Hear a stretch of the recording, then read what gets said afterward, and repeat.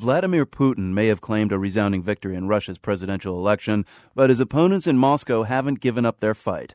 They're planning another protest rally on Saturday.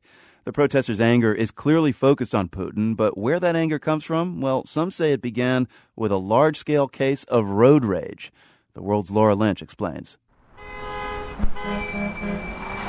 To drive in Moscow requires heavy doses of patience and perseverance. In rush hour, it can sometimes take 30 minutes to travel 1 block. But there's one sound certain to make disconsolate drivers feel even worse. The sirens could mean an emergency, police, fire trucks, or ambulances. But in Moscow, they might also warn of the approach of a government apparatchik.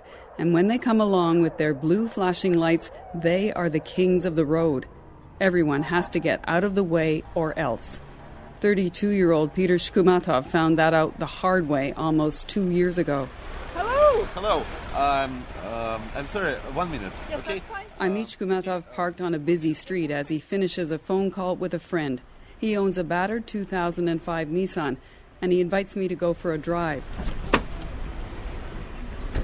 In April of 2010, Shkumatov was hit by a car as he was crossing the street at a crosswalk. A sedan fit with the blue light of a high-ranking official ignored a red light. Shkumatov says he couldn't find anyone brave enough to testify, and that's when he had an awakening. He became an activist, armed with a blue plastic bucket. Это вызывает ощущение честности и справедливости. It's all about fairness and justice. We follow the rules of the road, and we demand that everyone else should follow them as well. And now it is a group. The Society of Blue Buckets are people who are fed up with motorcades and the power they represent. Power, and to Shkumatov, contempt. He, like the others, keeps a small blue bucket taped to the roof of his car at all times.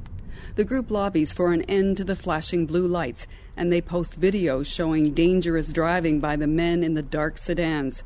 And some of them now even refuse to pull over when the lights start flashing behind them. When he started, Shkumatov says he got pulled over all the time. When we started, we had serious problems with the police. But for the last year or so, a lot of the policemen are starting to support us and see us as a force that strives for justice. Shkumatov has now become almost obsessed with challenging authority. He quit his well-paid job in internet marketing and now goes to court to help others facing unfair traffic charges. His activism has now also spread to politics. Добрый день. While we're driving, a radio station calls asking for an interview about the election results. He pulls over to the side of the road to offer his views.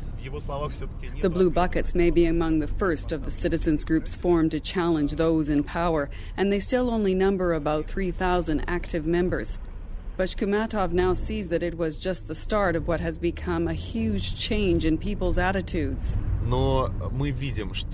2008, movements like ours didn't exist. In 2010, they were just in their infancy, when the Blue Buckets appeared. But now, the people who want change have become a group of hundreds of thousands, if not millions. We are clearly giving birth to a new movement, and it's obvious that this will only grow in the years to come. But grow into what? Shkumatov admits he has no idea what will happen in the next few days or even months with a protest movement that's still without an official leader or party. For the time being, he vows to work even harder to help people who face injustice. As we say goodbye, he poses for a moment beside his blue bucket for a photograph. He then gets back into his car and waits patiently to work his way back into traffic, crawling along. Slow, maybe, but determined to make a difference. For The World, I'm Laura Lynch in Moscow.